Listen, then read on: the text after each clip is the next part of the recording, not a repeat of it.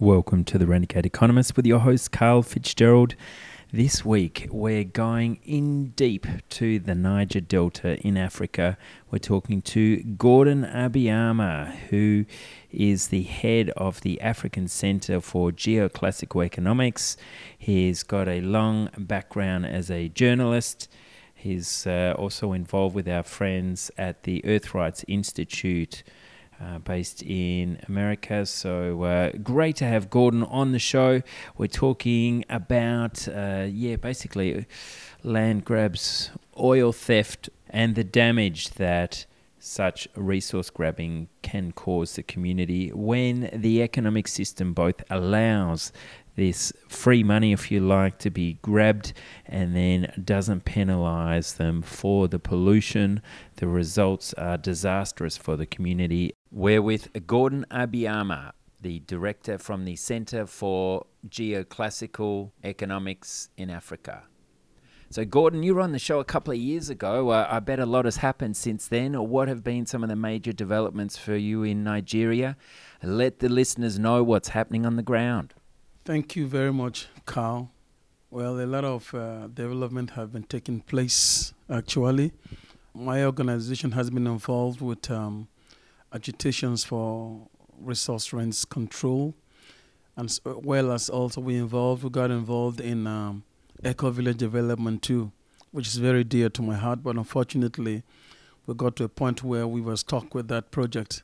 But we're hoping that we'll pick up on that as soon as we can get things going. Okay, well, let's dive into it. So the name of the eco-village and what is the whole concept about? Where's it located and what are some of the challenges you're facing? It is called the Odi Eco-Village, located in the Niger Delta region of Nigeria, which is a community that was destroyed in 1999 over resource agitations as well.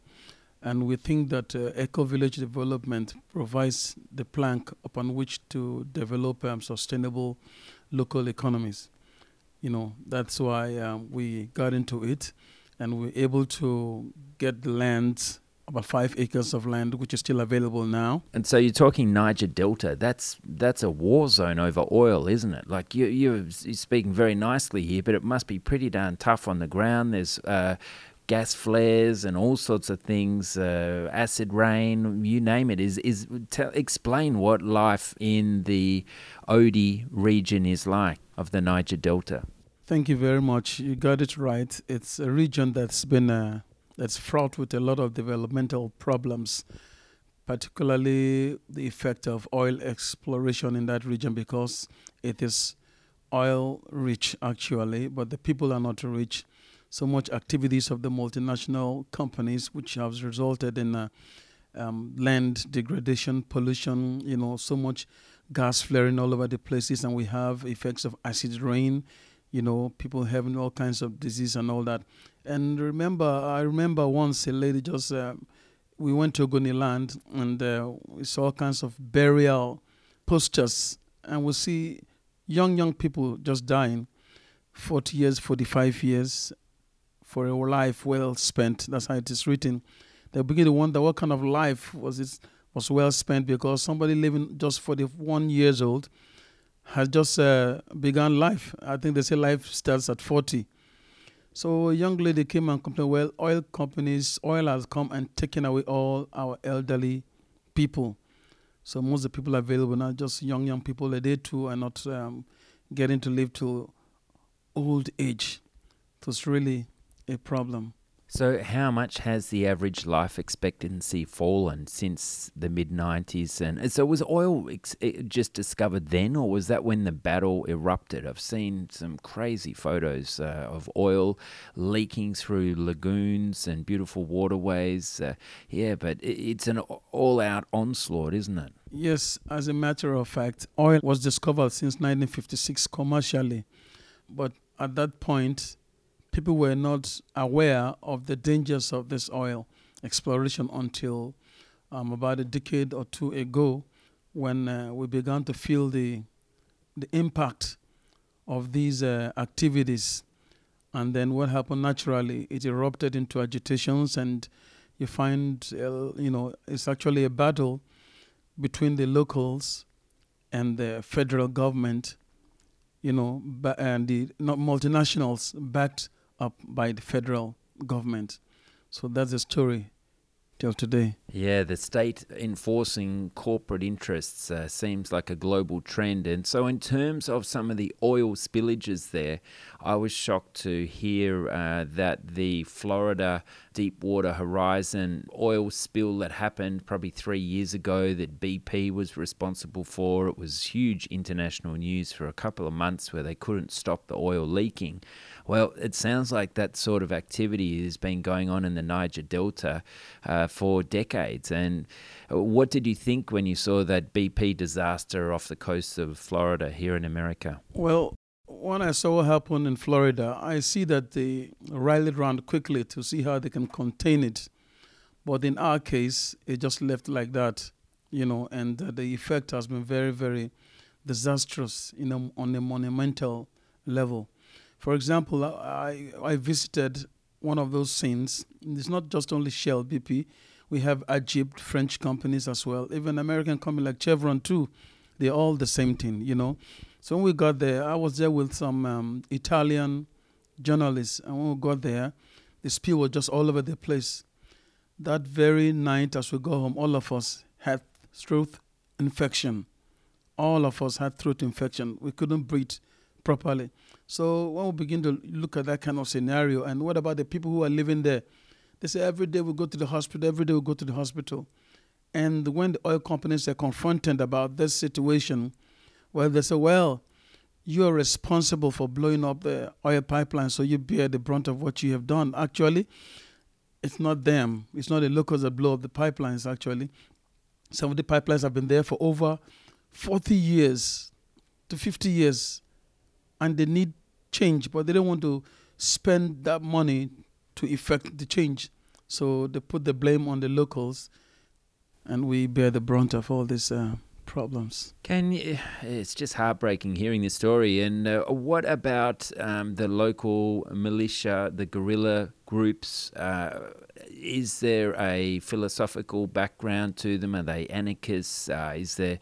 it's a sovereignty issue, I dare say, but is there any context you can add to those militia we see in boats screaming around with their machine guns and attacking some of these gas flares and these sort of things? I mean, when the pollution is so bad and the government does nothing, what other alternatives does one have? Well, thank you for asking that question. As a matter of fact, there has been that kind of militant agitations, But for now, things seem to have changed a little while because the federal government came up with a program, and they call it the Amnesty Program. And actually, this program only pacified the militants. Not everybody is a militant. So they brought this militant out, asked them to submit their guns. They submitted a lot of guns and took them to Abuja, sent some abroad for training and all that. Some are being paid on a monthly basis. But the problem, there are others who are not militants, like me and other people. So what are they going to do about us? So it's like it's pays to be a militant. That's the message they seem to be saying across. But not everybody can have the liver to go carry guns, So it's a matter of resource control agitation. And,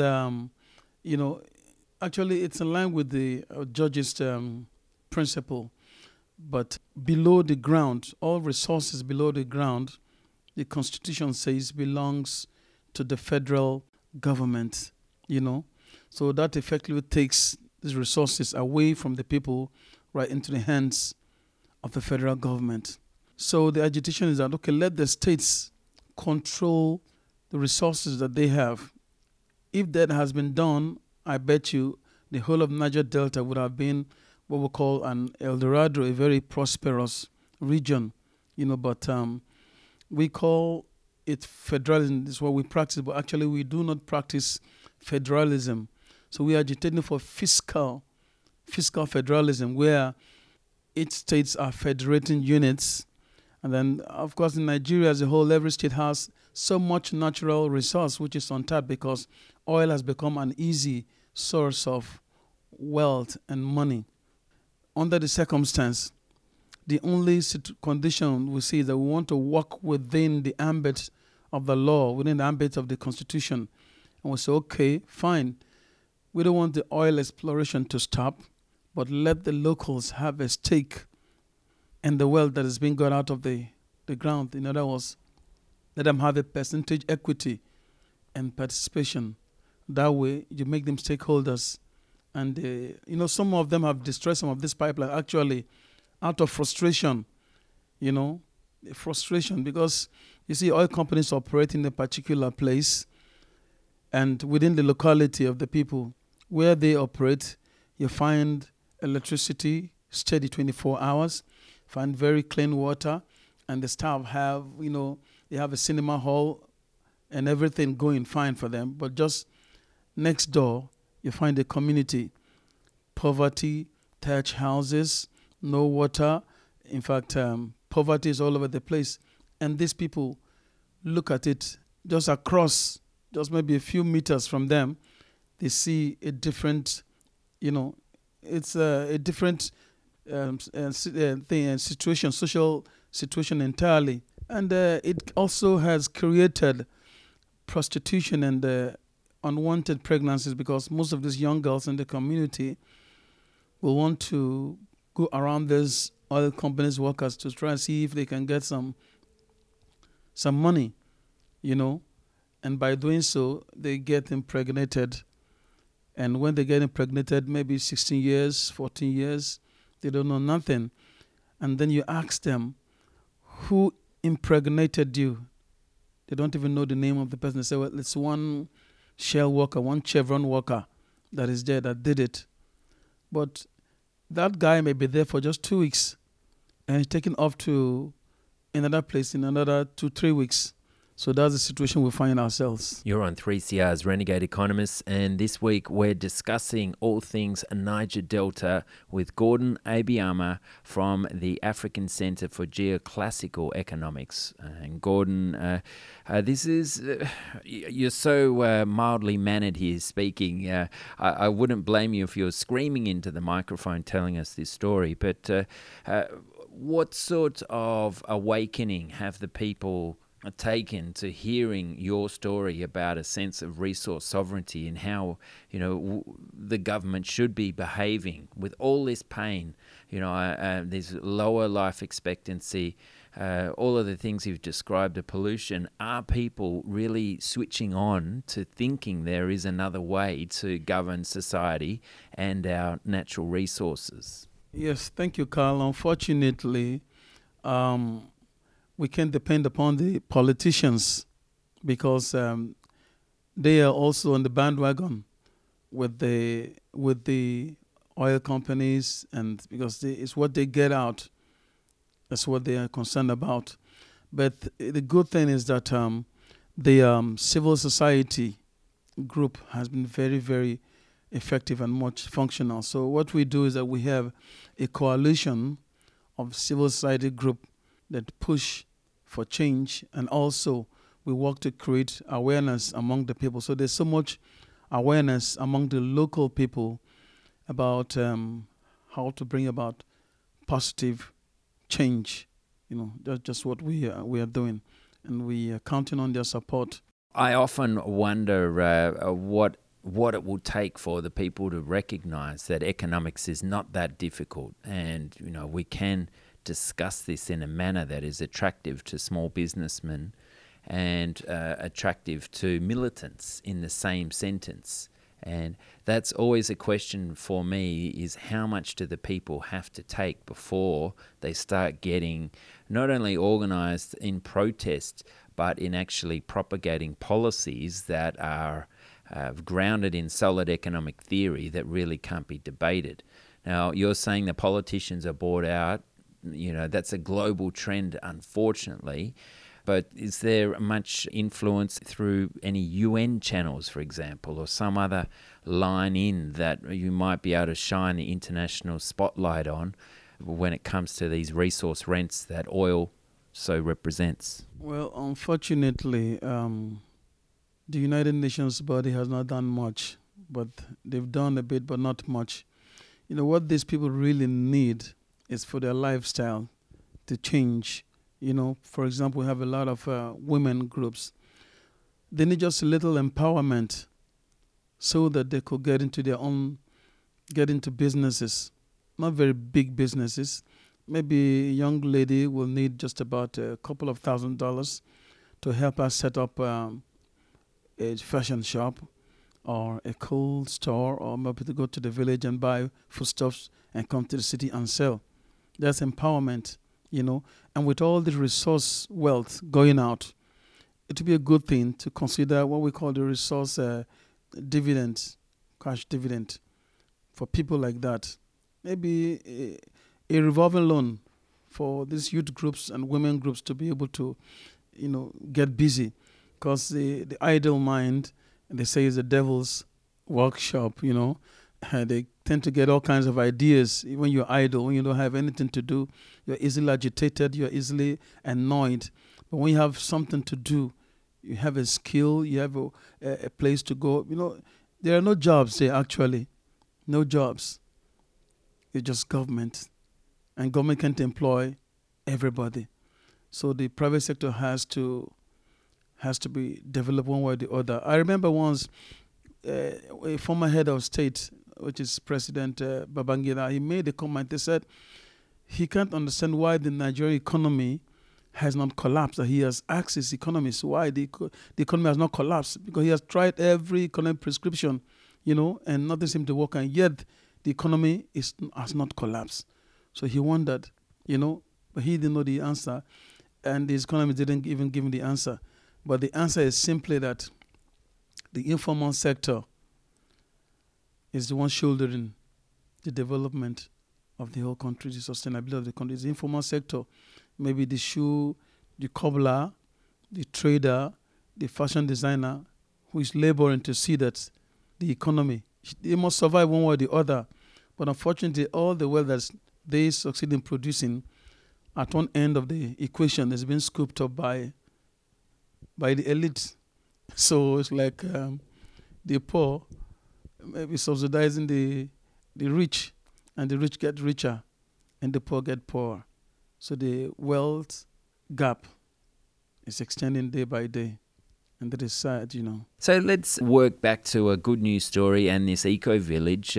How many houses are you looking to build, and what sort of budget do you need to set up this eco-village? Actually, the eco-village concept is a very good concept of sustainable development.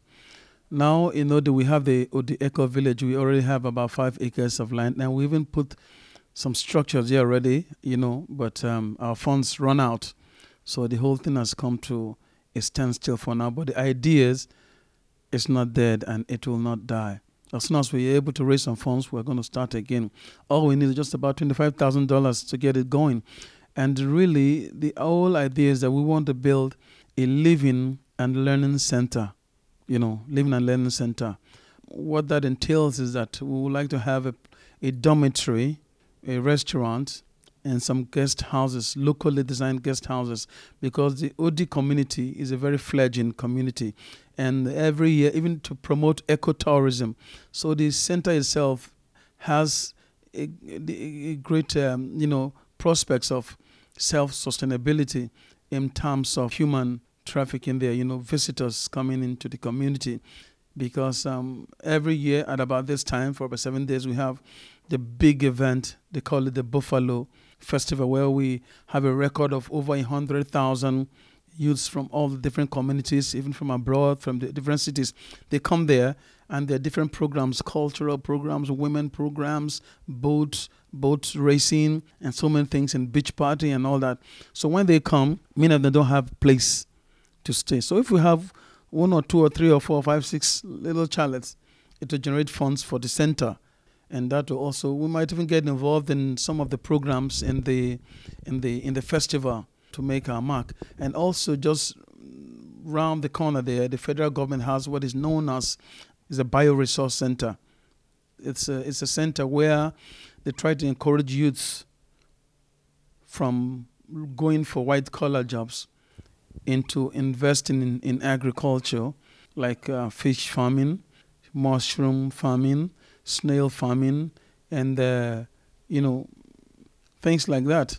But the center has not been so functional, mainly because for them to bring people, there are people who are willing to learn. People want to, be self-sufficient, and economically they want to prosper also. So what they lack there is that there is no dormitory for them to sleep, because trainings like that is not just a one day. It takes 1 week, even 2 weeks. And these are people that come from far and near, different states, different communities.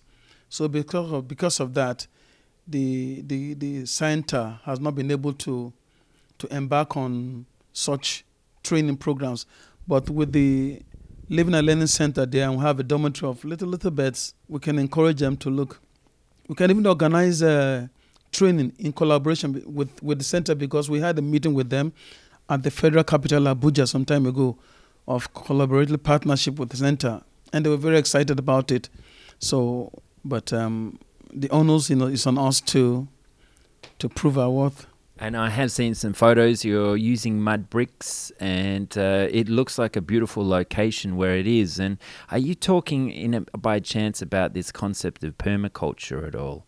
And using permaculture principles and aquaponics to help grow the food organically and utilize the natural energy of the sun, the wind, the rain, the slope of the land, to ensure that one plant is planted next to another, and the companion planting, they call it, so that the waste from one plant feeds the next. Is that sort of thinking amongst some of your teachers you work with? Yeah, it's one of the commissions. Permaculture is one of the commissions, actually, because even the Bios Resource Center has those training programs or capabilities, So it will form a central part of the center itself, and the society itself is a farming society. One good thing is that OD itself is not really an oil-producing town. There's no oil company in the town, but it's just that the oil pipelines, they pass through it, but at a far distance, maybe across the river. So the town itself is not really, unlike some other communities where the oil is really produced right around them. So that's one difference that is there. So, and it's a very big community. Okay, well, as we wrap up, what is your key statement for people to understand when they're trying to grasp what geoclassical economics is all about? Well, geoclassical economics is all about land economics, respect for earth, and to nurture it and use the earth sustainably. I give an example. In that community, we had to arrest 2 boys that were exploiting fishes in that community in a very unsustainable way. What did they use? They bought a chemical called Gamalin 20. I don't know if you're aware of it. It's a very toxic chemical. They just pour that in the ponds. We have several ponds, fishing ponds. They pour it, and they wait within 10, 15, 20 minutes. The fishes begin to come up dead. Then they scoop them up and go and sell them, make a lot of money. That kills even the little ones. So once and for all, they make their money, and that's all. So we caught them, and we had to really deal with them in the local way. You had to tie them up, flog them from the beginning of the town to the other end. They didn't lock them up, but they just gave them some. That's a local system of discipline, and your family is watching you. All your friends are watching you as you're being flogged, tied from one end of the town to the other end, So these are some of the things, And again, one thing is that in ecotourism that I was talking about, we have several of those ponds. Because of this way, it disrupted that fishing festival we used to have. And every year, there's a law that nobody will go and fish in those ponds. So they will allow the fishes to grow and grow and grow and mature. Then at that point in time, when it gets to the date, then they announce to everybody, say, okay, it's time to go and fish in that pond. So everybody that wants to go there, you now pay money. If you want to use a net, you pay money for the net. You want to use a boat, you pay money for the boat. But you have to pay money in order to exploit it. And that has been a source of fund also for the community to inject back into the pond when the fishing is done for the next year again. So I think the center will encourage things like that. Well, thank you, Gordon Abiyama from the African Centre for Geoclassical Economics. That is quite a story and great to finish off with a positive note. Listeners, any crowdfunders out there, please get in touch, renegades@earthsharing.org.au, renegades@earthsharing.org.au. Let's see what we can do to help Gordon. Thank you very much. And that was Gordon Abiyama from the Africa Centre for Geoclassical Economics, which has been in operation since the year 2000. They've done quite a lot of work in the Odi community in the Niger Delta, where they've had shiploads of computers brought over. They've done tree plantings. They've run education courses. They've been involved in weekly radio shows like this one. And so Gordon Abiyama and his team are trying to build up the knowledge for the alternative living and learning environments that we need, and that's where he needs our help. I'm hoping and dreaming that someone listening would be interested in assisting with a crowdfunding campaign. He only needs $25,000 to raise. It shouldn't be too hard in this online digital age. Please get in touch with me if you can. It's important that we support people who are showing genuine leadership in developing nations such as Nigeria. So, what a story. Thanks very much, Gordon, for sharing that with us. This was another interview brought to you from the Council of Georgia's Organizations Conference held in Southfield in Michigan, near Detroit, in early August. So watch out for next week's interview with Alodia Arnold. I'm going to whip off now to our 124th annual dinner. Yes, we have Professor Miranda Stewart presenting at the Royal Society of Science. Her presentation will start at about 7:15. If you'd like to pop down, it is a $30 door charge to cover the refreshments of the evening, which will mainly be served before her presentation time. So hopefully some of you are commuting in to see that talk right now. Get in touch via @earthsharing on Twitter or renegades@earthsharing.org.au. The show notes will be up in 24 hours with links to Gordon's great work. Thanks for supporting 3CR and the Renegade Economists.